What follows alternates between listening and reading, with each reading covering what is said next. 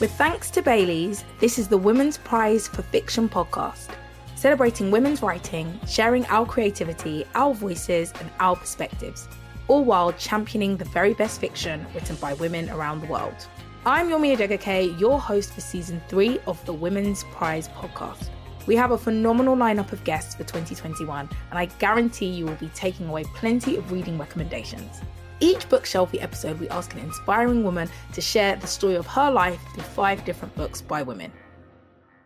Hello and welcome to today's episode of Bookshelfie. I'm Yomi Adegoke and I'm absolutely thrilled to be your host for Series 3, where I'll be lucky enough to be interviewing some incredible women about the work of other incredible women. Let me start by reminding you that this year's long list is out and the 16 brilliant authors and their books can all be found on our website, womensprizeforfiction.co.uk. We are still practicing safe social distancing and this podcast is being recorded remotely. Today's guest is stand-up comedian, podcaster and screenwriter Deborah Frances-White. Deborah is the host of the Guilty Feminist podcast, which launched in 2015 and amassed a cult following for its sideways, honest look at feminism that's kept it in the charts ever since. Pre-COVID, the podcast was recorded in front of a live audience, selling out gigs at the London Palladium and the Barbican. It's also been made into a best-selling book. And whilst this is impressive enough, it's actually just a small notch in the enormous bedpost of Deborah's CV, which includes various other podcasts, radio series, TV panel show appearances, stand-up comedy, and writing for TV, film, and print. Her solo shows have included Half a Can of Worms, which tackled the issue of her own adoption as a newborn baby and what it was like to eventually meet her biological family, and Cult Following, which told the story of her family's conversion to Jehovah's Witnesses when she was a teenager. She's also co-written 2 books on stand-up comedy, and her debut feature film, Say My Name, was released in 2019. Welcome, Deborah. How are you doing? Well, do you know what? I find lockdown goes up and down. I find sometimes I'm full of energy and I think this is actually good because it's making me stay home and I can get things done and I can rest my body from racing around the world and doing all the things I used to do. And there are other times when I actually feel like I might have disappeared and maybe I don't exist anymore. And I think I miss my audience so much now because this is a year now. This time last year, I was on tour in Australia and New Zealand. We were playing huge venues. It was like virtually a year to the day ago that I played this huge, couple of thousand seats in Sydney, a venue called the Enmore Theatre. And it was hysterical with Guilty Feminist fans, listeners who come out to see us when we go to Australia. And when Cal Wilson and I introduced our guest, because it was a surprise who the guest was, I started with the most vague thing in her CV and worked my way up to the former Prime Minister of Australia. And they were so ballistic by the time we got there, they couldn't even hear me say her name. It was hysteric. It was hysteria. Then we went to New Zealand. We played the Wellington Arena, which I'd never even been to Wellington. And it was full, like thousands of people. And that's a year ago now. And so that they were these sort of from last International Women's Day to this International Women's Day, I really haven't been on stage and had that connection with the audience and that felt that frenetic energy. So books, I think, are one way of finding that connection with other people. If you're not allowed to sit with your friends and put the world to rights, if you're not allowed to sit in a crowded cafe and overhear other people's conversations on a first date or in a business meeting, and you're not allowed to play the Wellington Arena, then books are a great way of reminding yourself that other people feel your feelings. And we read to know that we are not alone, as the saying goes. Have you been reading? And also, do you consider yourself a big reader? I was an obsessive reader as a child. And my favourite thing was to go to the library and get a lot of new books. And then, I was one of those kids who'd have a torch under the covers when I was meant to be asleep. My sister would say on the weekend, oh, let's run around outside in the garden and play a game. And let's do she had wild adventures planned. And I would be like, oh, I've just got to finish this book, sorry. And just nothing made me happier. And then I read English at Oxford. And there was a lot of reading, as you can imagine. And I had to read a lot of fiction at Oxford. and I loved it. I really did love it. But I think, and I really loved learning to analyze and critique and discuss books. It made me very happy. But I think post Oxford, I then got into doing. I wanted to do comedy, and I wanted to be making shows and going here and going there. And I think I lost my habit for reading quite so religiously when smartphones took over as well. And I read my phone far too much. And so Tom, my husband, who also produces the Guilty Feminist podcast, has said this year he's making a goal for the number of books he's going to read, because he used to be my God, Tom could read. Tom reads much faster than I do. So he would constantly have 2 books on the go and he would just eat them up. And he said, God, I lie in bed at night, on my iPad looking at nonsense, and I'm going to get back into that. So this year we've both got a New Year's resolution to read more. I mean, that's quite cute, actually, co-resolutions for a start. But I think also a lot of people can relate to the idea of reading their phone instead of books. I most certainly can. So I'd like you to complete the sentence, riffing off of your wonderful podcast. I'm a reader, but... Oh, I'm a reader, but the book I've read most often in the last 5 years has been Facebook. The stories I enjoy most are Instagram stories. But it's true, though. That's what passes for stories now. It's not a story. Stop calling it a story. It's just a picture of you pouting with your abs out. That's not a story. I'm not talking to you, Yomi. I'm not saying you post that content. And if you do, I don't have abs. I'm delighted if you do post that content. But it's more Instagram stories. And if anyone doesn't know what they are, they're just like little images or videos that you can flick through. It's really the story of that person, and often that person's ego. I include myself in this. I'm not exempt. But I think we need to get back to the idea of what story really is, because I think story is incredibly powerful. I was talking to Hannah Gadsby recently, who many of you will know from her brilliant show Nanette. And she said, story holds our cure. And I think that's absolutely right. We've all learnt to empathize with a very small band of viewpoints because of the stories we've consumed, especially the ones that Hollywood has pumped out over the last 100 years. The viewpoint is the same viewpoint over and over and over again. In Hollywood, it tends to be a middle-class white man. It tends to be a straight man, and his angst is explored again and again and again. So whether he's the president of the United States, whether he's a serial killer, whether he's a schlubby guy who can't get a job, it tends to be the same viewpoint over and over and over again. And one Christmas, Susan Wokoma came to spend Christmas with us, who's a mutual friend of ours, and we watched It's a Wonderful Life. And if you're very young, you may not know that the story of It's a Wonderful Life it's about a character called George, who's played by James Stewart, a film star from the 40s and 50s. And he feels so desperate that nothing's gone right in his life, and what's been the point of his life, and he goes to jump off a bridge. And it's at that point an angel appears to him and shows him what his life would have been, and shows him what the world would have been like without him in it. So shows him the fact that when his brother fell through the ice as a child, if he hadn't been there to rescue him, he would have died, and that would have meant these consequences, and so on and so on and so on.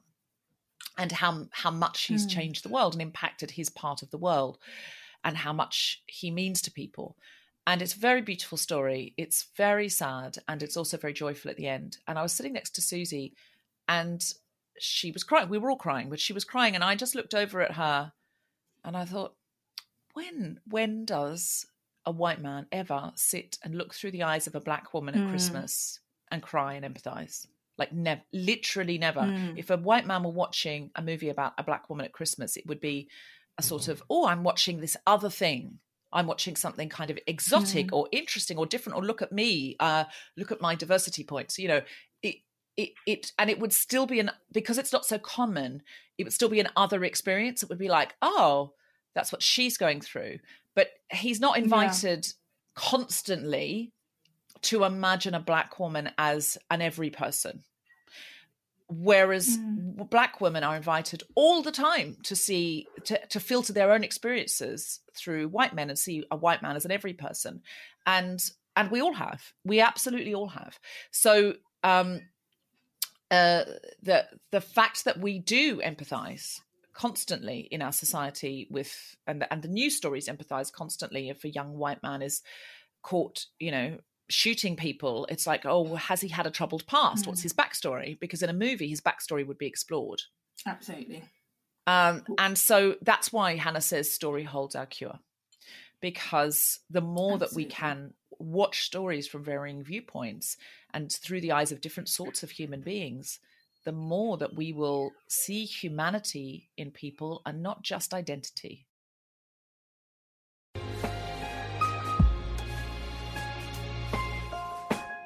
We are now going to your first bookshelfie, which is Underfoot in Show Business by Helene Hanff. Oh, can you tell me what this book is about?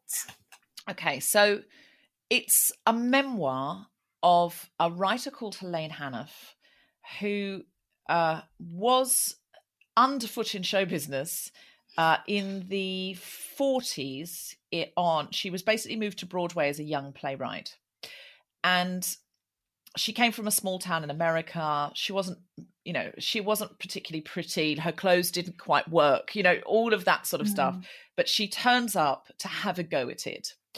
Now, most people, if they know Helene Hanff, know her from a book called 84 Charing Cross Road, which was made into a film with Anthony Hopkins and Annette Bening. And it was about her relationship with a very British bookseller, and who she would write to and say, have you got this book or have you got this book? Because we can't get it in New York. And he would write back because they didn't have Amazon then or any kind of bookseller that would just deliver books to your door. And they struck up a friendship. And so that's how she's best known. But I love her book Underfoot in Show Business because it really inspired me to go and have a go at things, to leave my hometown and to turn up somewhere new and introduce yourself and think you could make it, to have the audacity to have a go at making it in show business. And she tells all these just glorious, wonderful stories. She's a brilliant storyteller. In a way, she's my best role model because she doesn't really make it as a playwright, but she lives a life having goes at making it as a playwright. And she ultimately makes it having written a book, which gets turned into a play, which then gets turned into a film. So, there are many routes for people. And her story is not one of great success. Her story is one of great effort and joy in that effort and all of the wonderful, funny things that happen to you along the way and the people you meet. It's a celebration of a life well lived, doing the thing you want to do and not allowing success to be your metric. Seeing life as a success if you are in the game. This book contains just some glorious stories. One that Helene Hanff was picked for a play scholarship, and the previous year they'd picked two playwrights, had just given them $1,500 each and said, which is a lot of money back then, and said, off you go, write some plays. And then they thought, well, this isn't very good, so we should put them through a program, give them mentors, send them on a workshop writing course, really help them. And of the 12 people they chose to do that to that year, one became a screenwriter. Lots of them dropped out, became different things. Some of them had success writing, but none of them were Broadway playwrights. The year before, including Helene Hanff herself, the year before, the two people they'd given the money to who'd wandered off on their own were Arthur Miller and Tennessee Williams. And she was like, so that's the value of education. There's a brilliant chapter called If They Take You to Lunch, They Don't Want Your Play. As somebody who's been in show business a long time and had a lot of those experiences, you really relate to her constant struggles, but also the way that she finds ways to make those struggles in themselves funny and a life worth living. One of my favorite things that she taught me when I was a young Jehovah's Witness who had no hope of getting out of the beach town I was in Australia, was that they don't check your tickets at the interval, or an intermission, as they say on Broadway.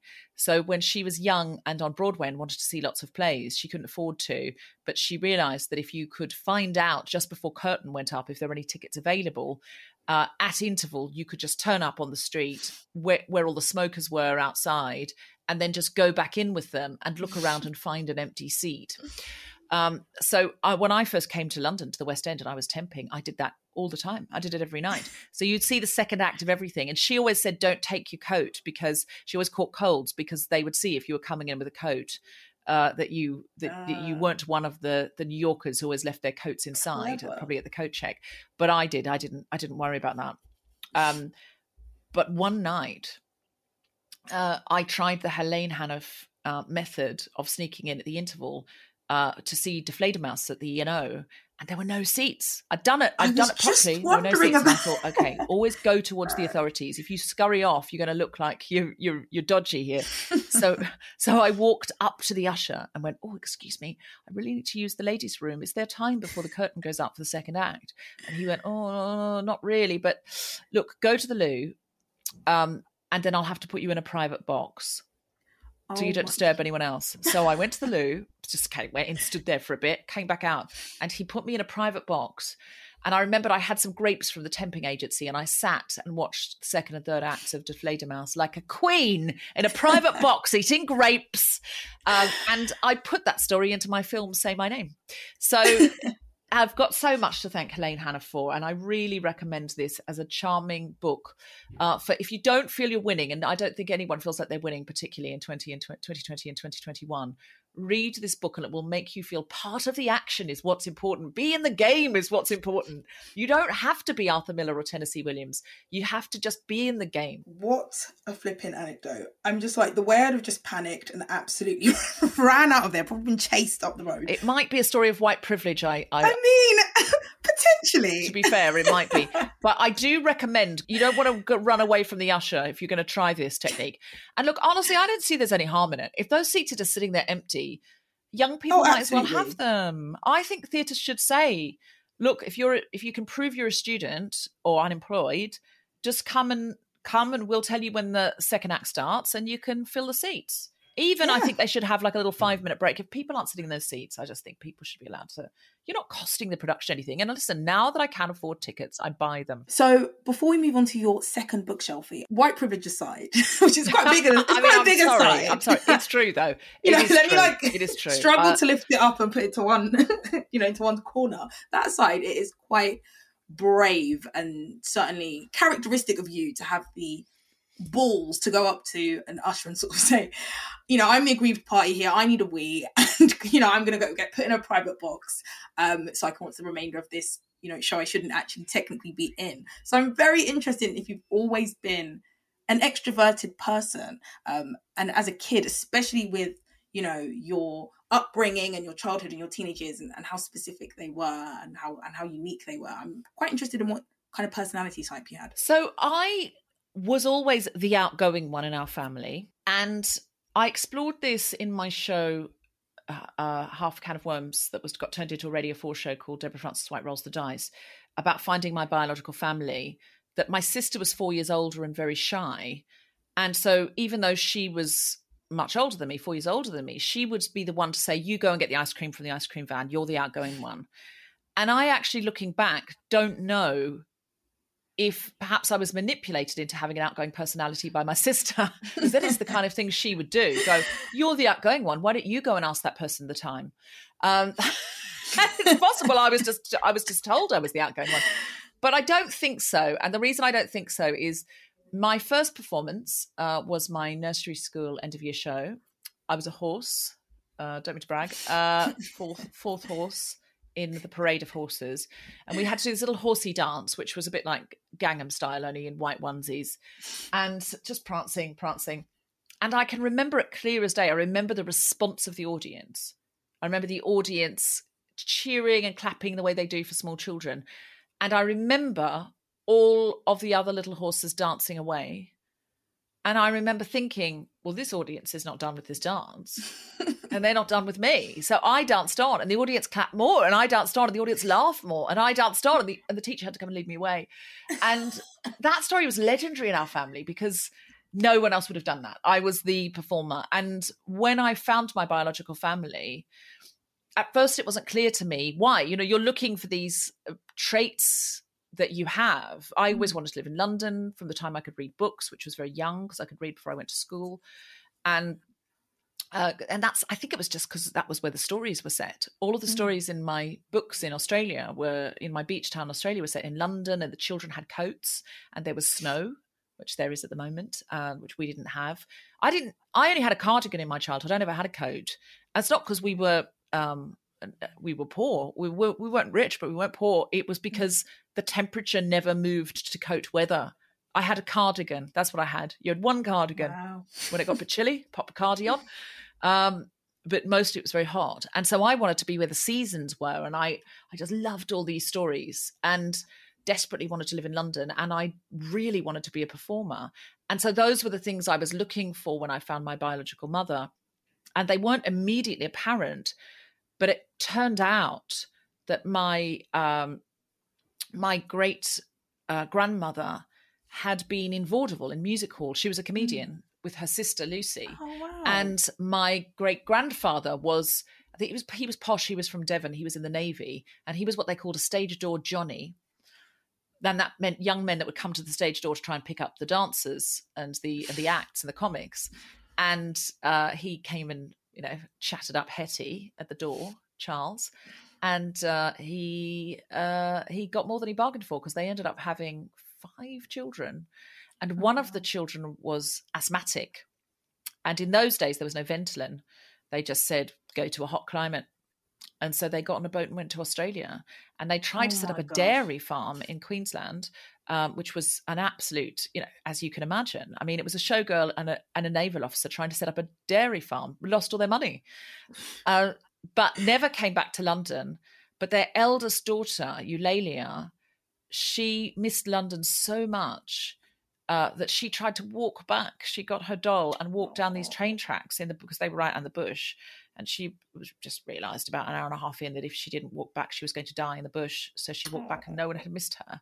So I always think that I got back. Eulalia died before I found the family, but I always think I got back to London for Eulalia. And for Hetty, who had been a performer, and her sister Lucy, when they split up the double act, Lucy became a solo comedian. And I've seen all the reviews and letters from her talking about booking gigs on the census every 4 years. She's always in different digs because she's on tour. Always says she's 23, no matter what the year is. She's always 23. Show business hasn't changed for women at all, has it? So yeah, I sort of found those roots in myself. So I think, yes, I had a genetic disposition to being outgoing and to be the kind of person who would wander into a show and go, I'm sure my seat's here somewhere, and just blag it a bit. Yeah, I do think that. So your second Bookshelfie is The Mill on the Floss by George Eliot. Tell me a bit about this book, and also why it makes you say, ugh. Okay, so The Mill on the Floss, I remember finishing it on a tube station platform because I got off the tube and I was so compelled, I couldn't leave without finishing it. It was Holland Park. I was a nanny at the time. And I sat down on a bench in Holland Park tube station, finished it and wept on my own. I was so broken by this book. I was like, well, this book's clearly ruined my life. Do you ever feel like that? Like a book's ruined your life? I mean, it hasn't, just to be clear. Just in that moment. Of course, I was but in that moment, you're kind of considering whether it has. I definitely have been devastated and crestfallen by, it's usually endings. And that's not always because they're sad. That's sometimes because I'm like, I didn't want it to end that way. So I'm super interested in what happened here that made you feel like your life in those moments was done for. Well, I mean, I won't spoil the ending for the listeners because they might not have read it, but it's about a young woman in the 19th century. Her name is Mary Ann, and she falls in love, and she is constrained by the values and the power structures of her time. And I remember when I went to Oxford, I studied it, and the other young women in my tutor group when we were discussing it, couldn't understand why she just hadn't run off with him. And they end up unchaperoned, and they can go on, or they can and quickly get married, or they can come back. They haven't done anything. They haven't had sex or anything, but just the fact you're alone with a man unchaperoned means you're disgraced now. But she can't do it. Her conscience makes her come back, and she's a social pariah. She gets shunned. Now, I used to be a Jehovah's Witness, and when you leave that organization, you get shunned. So I understood it entirely. I understood it was a matter of conscience, because I'd been in a religion that was a high control group, and it was controlled entirely by men. And I understood absolutely what it was to be a 19th century heroine in a book. I absolutely got it. I was like, no, because your conscience tells you must not do this. And so you made all sorts of sacrifices as a young Jehovah's Witness. And, you would go and hand yourself into the elders if you'd done something wrong. You would be encouraged to tell on other young women who you worried were straying from a spiritual path. And you would, of course, subject yourself to shunning if your conscience was telling you that that's what you needed, because that was discipline from Jehovah. So I remember being the only one in my tutor group who actually could understand this character, because they were all just take off. Who cares what these guys think? And I was like, no, you can't do that, because your relationship is with God, and the power structures are there for a reason, to protect you, but also because right is right and moral is moral. And it was a real epiphany for me when everyone else didn't understand it, that I had been in a cult. This book really made me realize it. I was like, oh, you've been in a cult. And the thing is, every generation is its own cult in a weird way. Every generation has its own social mores, its own ways of operating, the things we do, the things we don't do, the things we do in public, the things we do in private, the things we admit we do, the things we don't admit we do. And if you read books from the past, you realize you're in your 21st century cult, and they're all in their early 20th century cult, or their Victorian cult, or their Restoration cult. If you are out of step with your generation, you are said to be in a cult. So if you're an Amish person in 2021, you're in a cult, right? You're in a high control group, you're in a sect, because you're out of step with your generation. But the way the Amish people live now, well, people did live like that hundreds of years ago, and that was normal. It wasn't a cult at all. So it really made me understand the rules of a high control group. And we're all in one now. We're absolutely all in one. There are things we do, the things we don't do, things we'd say, the things we wouldn't say. The ending of this story is deeply tragic. And I think it's almost like it's a morality tale, really, about obeying the men and the power structures that have been set out for you at any cost, I think. And something that you said that really I find, super interesting, is just that idea of that sort of tussle with morality and what you should be doing according to your cult of the time, or in your case, with your Jehovah's Witness upbringing, and the sort of guilt that came with that when you decided that, you were going to go your own way. And I'm interested in if you've ever still have those feelings of, I suppose, guilt or residual guilt, or because these ideas and ideologies are very much sort of especially do you say a religion like Jehovah's? Wait, I'm trying to work out how you characterize Jehovah's Witnesses. Some people would say a religion like Jehovah's Witnesses. For me, I think it is a religion, but for me it's a cult, because the reason I call it a cult is, I think a useful definition of a cult is an organization that or a group that won't let you leave with your dignity intact. If you can't get out of it, if you can't say, guys, this has been fun, but I'm off, and if they won't say, we wish you well and we'll see you around, then or we'll help you move on to the next phase of your life, that's an issue for me. Right. And that's a cult. It's a high control group. So I personally see it as most people who've left would see it as a cult, yeah, because of the shunning. There's right. The rules. If you were a Jehovah's Witness, you cannot have friends who aren't Jehovah's Witnesses, and you'll get in trouble if you do, and you could be disfellowshipped if you and shunned if you continue to associate with people who are said to be worldly, and the punishment for leaving is shunning, and that leaves you completely alone. So I didn't have any friends at all when I left. I wasn't formally disfellowshipped, but it's effectively the same. So I didn't see anyone, apart from the family I nannied for when I left. I didn't see anyone all weekend. I didn't see anyone. And I'd go to an improv class during the week, and sometimes someone from the improv class, I'd say, oh, shall we have a drink on the weekend? But if that person cancelled, I wouldn't see anybody because the family would go away on the weekends. So I wouldn't speak to a single soul for 48 hours because you lost, when I joined it, when I was 14, you lose all your school friends. You can't associate with them anymore, really. So you don't have any old friends. I was in London. You have to just make every new friend from scratch. So it's, it's a traumatizing thing. And I absolutely understand why Marianne from The Mill on the Floss didn't feel she could just go, I'll start over. It's at least I had the world to go into. There's nowhere to go into if that's the rules of the whole society. That's the world. Yeah. Yeah. Imagine if the whole world was Jehovah's Witnesses. Then where do you? Of course I would be still conforming. Of course I would, because where else would I be? There's, or I would have to have the strength of character to build a counterculture to it. Maybe I would have if I'd found other people, but who knows? Men tended to more, the romantics tended to be men who'd go, oh, let's go and build a commune in America, and we'll take some women. But if you're not the dominant, if you're not the apex predator, then in a very real way, are you going to be the one to start the counterculture?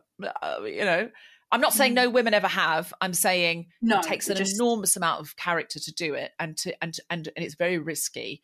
So we all think we would be the ones, but not everyone would have been the ones. So I can't honestly, hand on heart, say that's what I'd have done.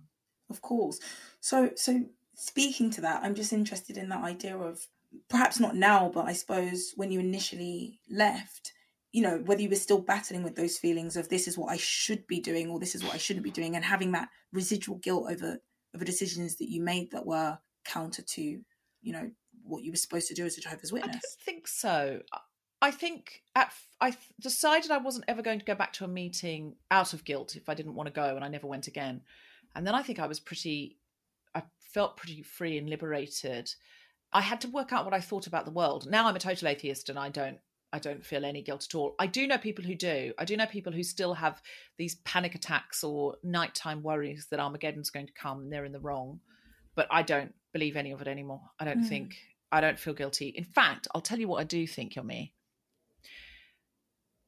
If you and I, in the old days before COVID, would sometimes go out and, have a bit of a wild night out, have a few drinks and dance at a few tables. Good for you. You remember one night we ended up, we just bumped into each other in the street, and we ended up quite going literally to the Groucho Club because you'd been offered some lifetime membership to the Groucho Club just for being special. So in we went, and I remember having a few drinks with you and Elizabeth and having a brilliant time. Now, I've got friends who, if they have a really wild night out, will wake up in the morning and it will remind them of their misspent youth, and they'll feel really kind of guilty and embarrassed and ashamed. Do you know what I feel?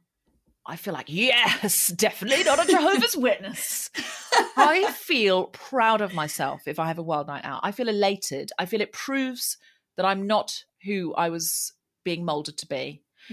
So I don't get any shame associated with youth because I didn't really have much of a youth. So listen, this is a great advantage, that I don't feel ashamed of a hangover. These are the paths left traveled by. Sometimes if you just get on that conveyor belt of school, uni, go get a job, you don't question anything. If if something big happens to you, like you end up joining a cult when you're a teenager, you have to reassess everything, and there are advantages to it. I think it gave me my artist pass. I think it made me an artist because I was an outsider. I was an outsider because I was a Jehovah's Witness, and then I was an outsider from that. And outsiders make great writers. I'm just smiling at the fact that you're just waking up the next day thrilled to have a throbbing headache. Like, yes, further proof that Come on, baby. Come on. Who did I snog last night? Yes, I did. Yeah, I did. Would a Jehovah's Witness do that? No, she'd be knocking on doors, getting a nice early night. What was I doing last night? It's not clear, but there's some photographs on Instagram that I'm going to have to ask someone to delete. Yeah, you do. Come on. This podcast is made in partnership with Bailey's Irish Cream. Baileys is proudly supporting the Women's Prize for Fiction by helping showcase incredible writing by remarkable women, celebrating their accomplishments and getting more of their books into the hands of more people. Baileys is the perfect adult treat, whether in coffee, over ice cream, or paired with your favourite book.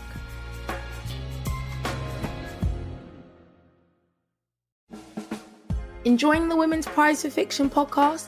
Share the literary love and be part of the future of the Women's Prize Trust by making a one-off donation to support our important work as a charity. Donations of all sizes help us to continue empowering women regardless of their age, race, nationality or background to raise their voice and own their story. Search for Support the Women's Prize to find out more. So your third Bookshelfie is Song of Solomon by the excellent Toni Morrison. I love your visceral reactions to these books. I can just hear hell, this is a good book. Do you know what I mean? The thrill. Tell me when you first read it and what it's about. Okay, I read it for Radio 4's Goodreads. Okay. It was picked for me by somebody else and I had to read it so I could discuss it. And I was like, where has Toni Morrison been all my life? This is absolutely the best book I've ever read. The prose are just, it's beyond anything else I've ever read. If you have not read any Toni Morrison, I am about to change your life. And I want you to tweet me at Deborah FW. Thank you. You've changed my life. Now, many of the listeners will be like, Deborah, where were you before Radio 4 made you read this book? And I will admit to you that, yes, I should have read this book before, but I hadn't. It is an absolute world-opening book. It takes you into a place and a time that it's unlikely you're going to be familiar with. 1930s America.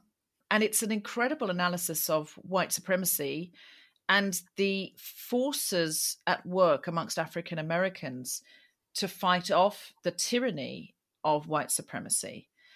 The characters are so vivid, flawed and glorious. The prose is beyond anything I've ever read before by anybody else. And it's no surprise why Toni Morrison has a Nobel Prize, basically. Absolutely. That's how I felt when I first read Love. And I just remember getting to the end of it and thinking, why am I writing again? Like, this is not the same thing that she was doing, because she was doing something else entirely that is otherworldly on a completely different ancestral plane. And I just remember going back to my laptop and feeling inadequate, but also thoroughly awed and inspired. Absolutely inspired. Because she's a Black woman as well. It's incredible. Like, you know, it's so rare that I guess Black art is given its credit in that way, that, you know, a Nobel Prize, like, do you get what I mean? It's never elevated to the level that it should be. Yeah, I do think we should be inspired rather than, because Toni Morrison doesn't want to silence anybody's voice, especially any woman's voice, especially any Black woman's voice. So I think allow it to inspire. And I think what we should be doing is reading Toni Morrison and then going to our laptops, not in any way to copy or to... No, couldn't if we tried. No, but just to feel the spirit of her observation and her truth. It doesn't matter where I start reading.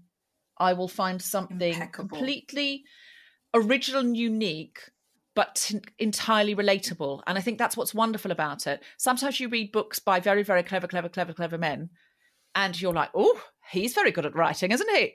And it's all about admiring how clever he is with words, but you're not alive inside of it. You don't feel ignited in your bones because of it.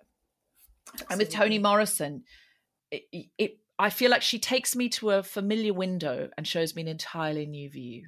Thank you so much, Deb. Before we get to your next Bookshelfie, I would like to speak about white supremacy, which we've already sort of touched on.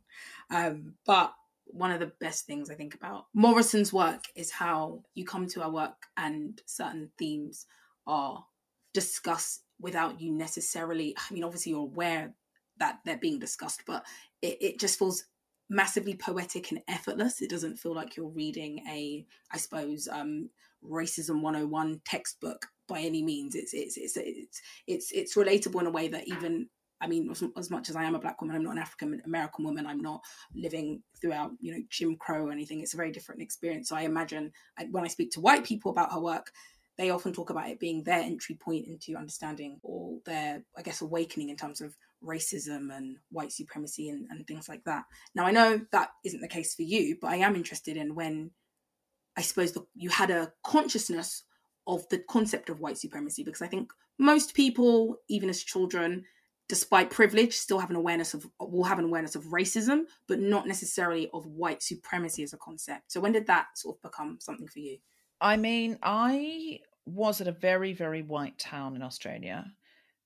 I think there were a couple of Indigenous girls at my school, but there was nobody else. There was a couple of Indigenous or mixed raced girls at my school. There was a girl from an Italian family, whose surname was Camilleri. That was very exotic. A British girl turned up, whose family had moved over from London. That was very glamorous. Other than that, it was local white Australians. And so, I mean, I'm literally talking about a girl with an Italian surname being thought to be other. Yeah. Yeah. Oh, 100%. It's like, yeah, she's Italian. Her family's Italian. Now, of course, if you're living in Melbourne, yeah, it's very cosmopolitan. And the part of Australia I grew up in is much more cosmopolitan than it was. But when I grew up, honestly, I didn't have a great sense of the Indigenous girls that I weren't in my year, so I didn't really know them. I don't know what their experience was like. It was probably bad, and I don't know that, and I don't remember that because I was a white child. But I don't remember ever anybody bullying anybody or calling anybody names, or I don't remember that being a part of my childhood. I don't remember anyone using slurs. I remember hearing, as I got older, adults talking about Indigenous people in places like Darwin and saying there was a lot of problem there with alcoholism and unemployment and violence. And they were saying it in a way as if it were the Indigenous people's fault. And they weren't talking about it from the point of view of white supremacy, power structures, colonialism, the genocide that happened to Indigenous people in Australia. They weren't talking about it like that at all. They were basically saying that the Aboriginal people were the problem. And I remember that being something that I had to address in my own head and question. But I was also from a very homophobic place where there were no out gay people in my school. It was illegal to be gay in my state. In Australia, any gay acts were illegal. So, I was from a very white, very seemingly straight, because gay people were too frightened to be out and couldn't be out without risking prison. I was raised there. So did I have a sense of white supremacy and power structures? Not at all. We were trained that Australia Day was something to be proud of, all about Captain Cook coming over and discovering Australia. What a hero, what a legend. There was absolutely no discussion that Indigenous people were gunned down, that their children were taken away from them. It wasn't discussed or talked about. And now I join with other Australians in feeling great shame at the not only the history, but also the contemporary price that Indigenous people pay every single day in Australia for the socioeconomic disposition that they have inherited, and the continual criminalization and demoralization of the Australian Indigenous community. I mean, it's really abusive and terrible.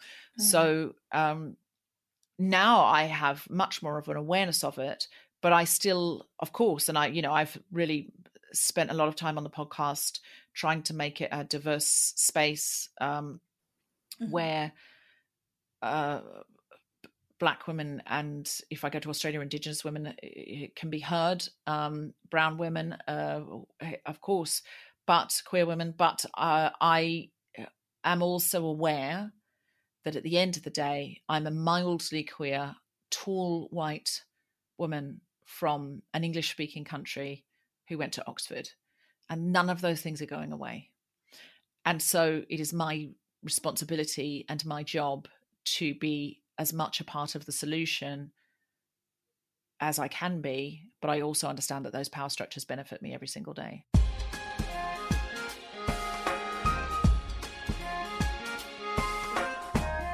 So your fourth Bookshelfie is Lullaby Beach by Stella Duffy. Can you tell me what you love most about this book, and also where you were and when you first read it? Okay, so I read this book very recently. I was lucky enough to be sent a copy of it before it came out. It's new. It's by a brilliant writer called Stella Duffy, who I actually know of old. And she has written a book about 3 generations of women, all from a seaside town. And it starts with a tragedy. So great niece Lucy finds Kitty dead, and she's taken her own life at Lullaby Beach, her home for many years. So that's a bit of a content warning there, that it does start with somebody taking their own life. And the family can't believe that Kitty would do this. And they're like, why? Why would she do this? And in their efforts to understand, they start to uncover her secrets and her life. And the book goes to really explore Kitty's life from when she leaves Westmere as a young woman to go to London. And she's been living in the seaside town, which feels claustrophobic and dull. She wants to, the thrill of the city. Relatable content for me. And she thinks she meets the love of her life in a man called Danny, who's the son of a businessman. She thinks he's very fabulous. But actually, he is not a good man at all. And he's very ambitious, but he is abusive. This is the 50s, London in the 50s, and it's all very bright light. So if you're interested, I mean, I love, because I live in London, I sometimes wander down the street and I think, gosh, during the Blitz, people would have run down there. People would have, this would have happened. In the 20s, people would have been coming out in these sorts of clothes, and we're all standing on the same street, which is one thing I love about London. I feel that because I'm from Australia, where there isn't quite that same history in the same way. So she becomes friends with a young Jamaican woman called Ernestine, and Danny does not like this. So there's so many brilliant themes in this. It's about the cycle of abuse. It's about women dealing with the same things in different generations. If you want to get a greater understanding of Windrush through fiction, through story, which is a wonderful way to do it, this is a brilliant book to read. There's all sorts of other things, abortion and other things that, Stella's such a feminist and such an intersectional feminist. There are all sorts of wonderful things explored, that some of them are harder material in terms of trauma. But the book is beautiful and layered, and the characters come to life, and it's a real page turner. And there's a twist in the story. So I think sometimes exploring those harder topics, not always through nonfiction and ploughing through those difficult topics that we think, oh God, I've got to look at this. I should look at this. I should know about this. I should educate myself. Coming through fiction and being caught up in a story is a great way sometimes to explore things that otherwise we might find very traumatic to deal with. I mean, it sounds like a brilliant book, and it sounds very much like, sisterhood is a sort of central theme to it. And I want to talk to you a little bit about sisterhood, especially as someone who, has been a wonderful friend to me, and has definitely been someone that, has been very massively supportive of me throughout my career. And I think even the fact that you chose this book, very, very recently released, and I know that very much speaks to I know what you are like in terms of women, genuinely meaning the now kind of overused, potentially slightly almost cliche term, women supporting women. You're truly about it. You really put your money where your mouth is, and it's one of my favorite things about you. So I want to talk to you a little bit about sisterhood, why it matters, why supporting women, especially women of color in your case, is something that you have been actively trying to do in your career, and just signal boosting the work of women, which is obviously what this podcast is all about. I think Lullaby Beach has literal sisters in it, and where sisters will go for each other, and how far sisters will go to each other. And you and I both have sisters, and we know the strength of those bonds. And because I was not raised in my biological family, I think I've always understood that biology and family aren't the same thing. Like, people say blood's thicker than water, but as an adopted baby, I know that that's not true. And I think it's made me understand that you can choose your family wherever you go. Because my family, they say you can choose your friends, but you can't choose your family. But I know that's not true, because my family did choose me as a baby. And I think I've always understood that wherever you go, if you've been adopted once, you can get adopted again. You can just become part of other people's families and create your own chosen urban family. And so many people I know, especially if they go to the city, especially if they're outsiders in some way, if they're queer or they don't have a constant, close, reliable relationship with their own family, they do get chosen family. And I've always been great. I live on the other side of the world for my family, and it's always been important to me to have around me to build those bonds and to behave. I find if you behave like family to somebody, you just do become their family in a way. And so I think for me, that's what the women supporting women thing is about. And you've said such lovely things, which I'm very moved by. But I think the answer is, if my sister is in trouble, I don't just treat her like, oh, this person's like texting me and is having a bad day, and I could sort of help that person by texting back. I think I just act like that person is my actual sister, and we've been raised together, and go, well, what would I give that person? What would I give this person if she were my actual sister? Well, that's what I'm going to give her, because that's what she needs now. She needs an actual sister. And that, I think, makes feminism real. Listen, you can't do that for everyone all of the time. You wouldn't have any other time in your day.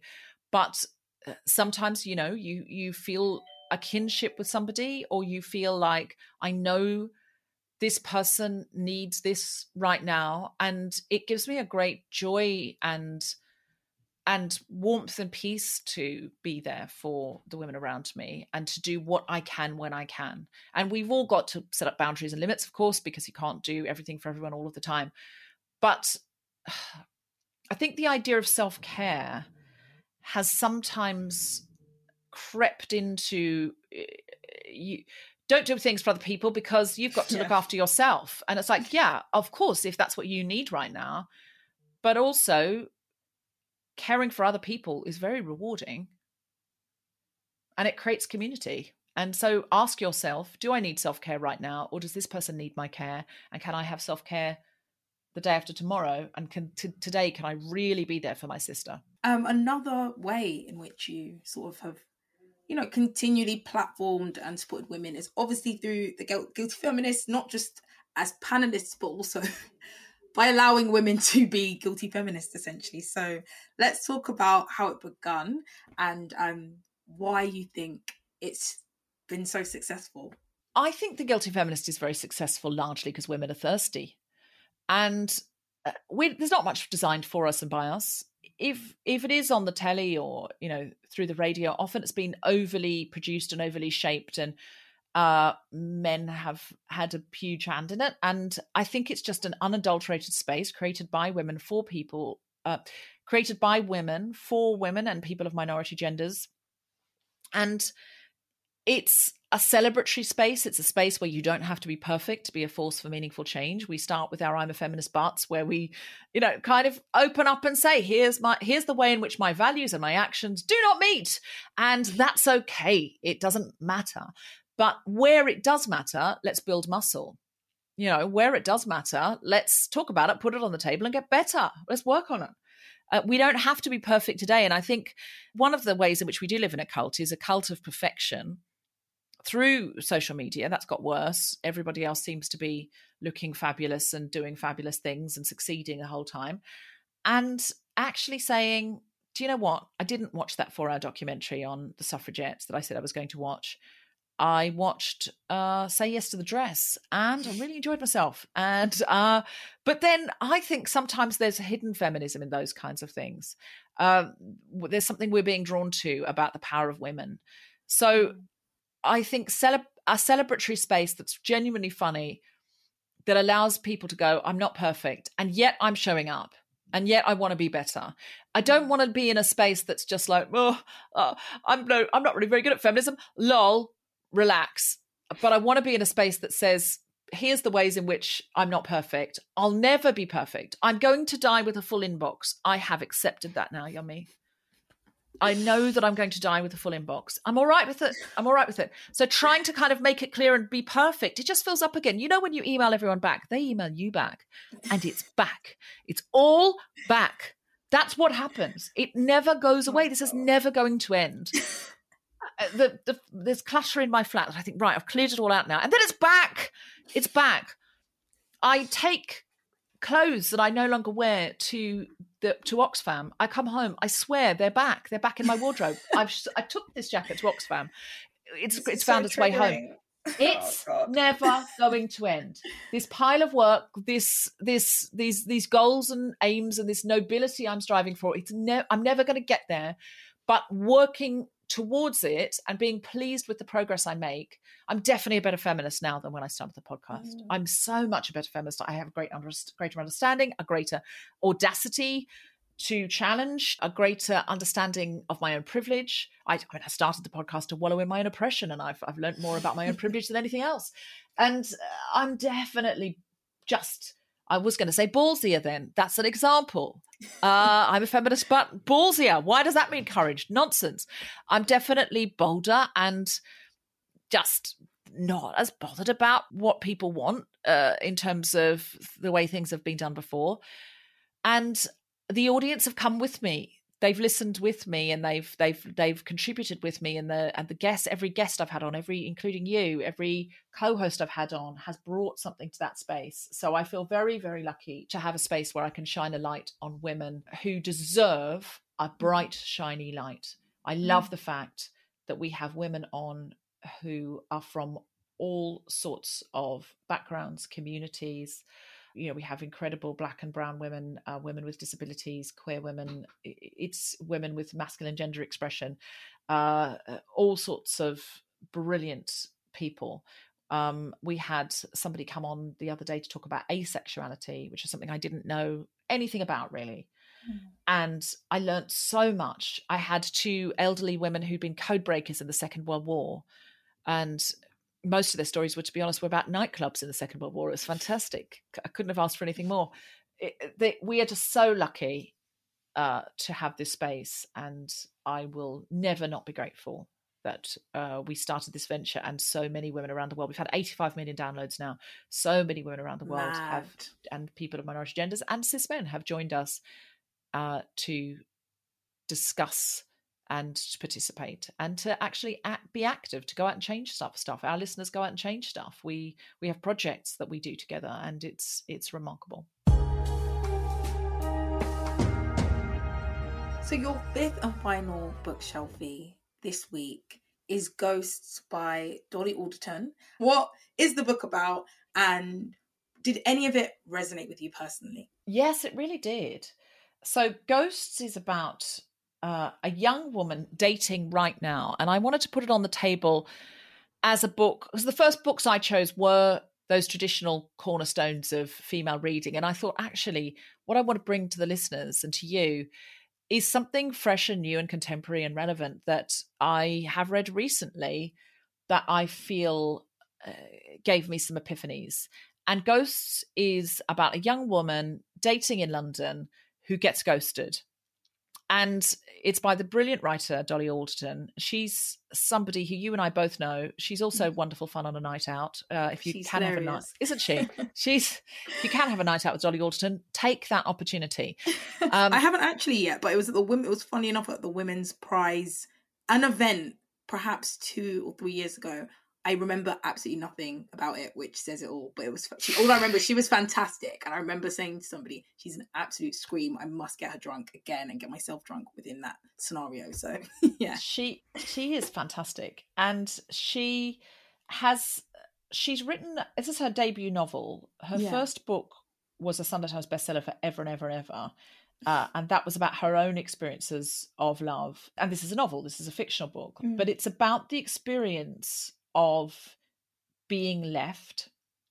It's about the experience of being completely ignored. And again, I think this speaks to shunning for me, because ghosting is a form of shunning. And it's about a young woman in a relationship with a man who just disappears and just completely stops contacting her. And what that experience is like. But it's also about, at the same time, her father losing his memory because of dementia, because of Alzheimer's, and what it's like for somebody to start disappearing, literally in some cases where he wanders off, and also figuratively. She's talking to him, but it's not like the experience of talking to him was. And I think these are very important and relatable 21st century topics that, again, to be explored through fiction, it was a real page turner. It was a really beautiful read. She's ever so funny, Dolly Alderton, but she's also very poignant. And I think in some ways she's a modern day Jane Austen. And I think she writes about dating and manners and women exploring their future without men and with men, and ultimately wanting love, but understanding that you yourself are a completely self-sufficient being and you don't need men. It's a lovely book. You read Ghost, didn't you? I did read Ghosts. I absolutely, like, as you said, Dolly is bloody funny.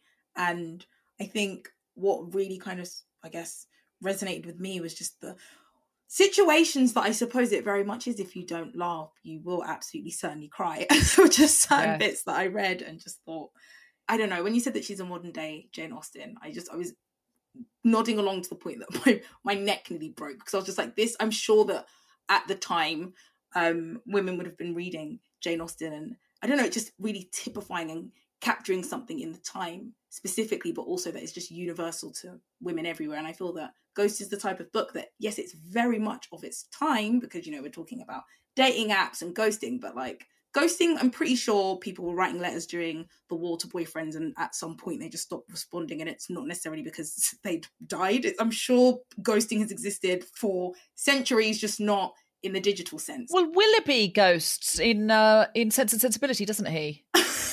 He's a ghoster. This is why I love you.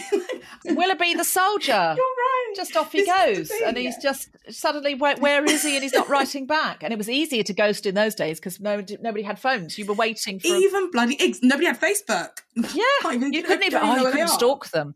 But it was Gossip was Instagram then, wasn't it? Oh my God. It was sort of somebody, I saw him taking a turn around the pump room with Miss Milligan. And there you go. I'm really waiting for the Netflix adaptation, because I know it's coming. But yeah, I think Ghost is something I can absolutely... There are a lot of books that are written in a time, and it's kind of like of the time, and that's it. But I do feel like it just, to me, it was very universal and super, super funny and poignant, because I interviewed her about it actually, and I remember sort of wondering how she was able to write about Alzheimer's so poignantly and what to me felt accurately, and she did a lot of research, but I don't know, I thought it was amazingly done. Yeah, there's something about it that I just really love. Thank you so much, Deb. We have, unfortunately, one last question, and I'm not going to lie to you, it's a very, very, very difficult one. Yes, go on. Which is, what is your favourite book from the list and why? Okay, because I'm the guilty feminist, I think I get a guilty pick and a feminist pick. So my feminist pick has got to be Song of Solomon. It's far and away the best prose of any book I've ever read. It's just glorious. You will learn so much. You will empathize so much. And when Hannah Gadsby says story holds our cure, I think she's talking about Toni Morrison. It's a way to live through and live vicariously and to connect in a way that is difficult to connect, because it's the past, and it's a way of living and a way of understanding our history and the history of white supremacy. So that's my feminist pick. My guilty pick is Helene Haniff's Underfoot in Show Business, because that book just made me think, yeah, you can do it. And what if you're not successful? It doesn't matter. You're in the game. Just get out, live your life, be amongst it, get involved, have some fun, take some chances. Love it. Thank you so much, Deborah. I really feel like I'm the usher in a theatre that you've just come up to and said, I get 2 picks, and I've somehow gone along with it. I don't know how I've ended up here, but somehow it all checks out and works out. I always do it whenever I get asked on, those things like the Guardian say your cultural highlights. I always do a guilty pick and a feminist pick, because I think that's what I want to do. I want to say these 2 things live inside of me and they coexist. Why not? So, I feel like we should all be allowed a guilty pick and a feminist pick in life every day. We absolutely are, but do not tell the other guests, because they're only allowed to pick one. Look, if I have to pick one, obviously it's Song of Solomon, but but you didn't, because you're nobody reads Helene Haniff. It's just joyful. She's joyful. Go and read her. I'm Yomi Adegake, and you've been listening to the Women's Prize for Fiction podcast, brought to you by Bailey's and produced by Birdline Media. Head to our website www.womensprizeforfiction.co.uk, where you can discover this year's 16 long-listed books covering both new and well-established writers and a wide range of genres. Thanks very much for listening, and see you next time.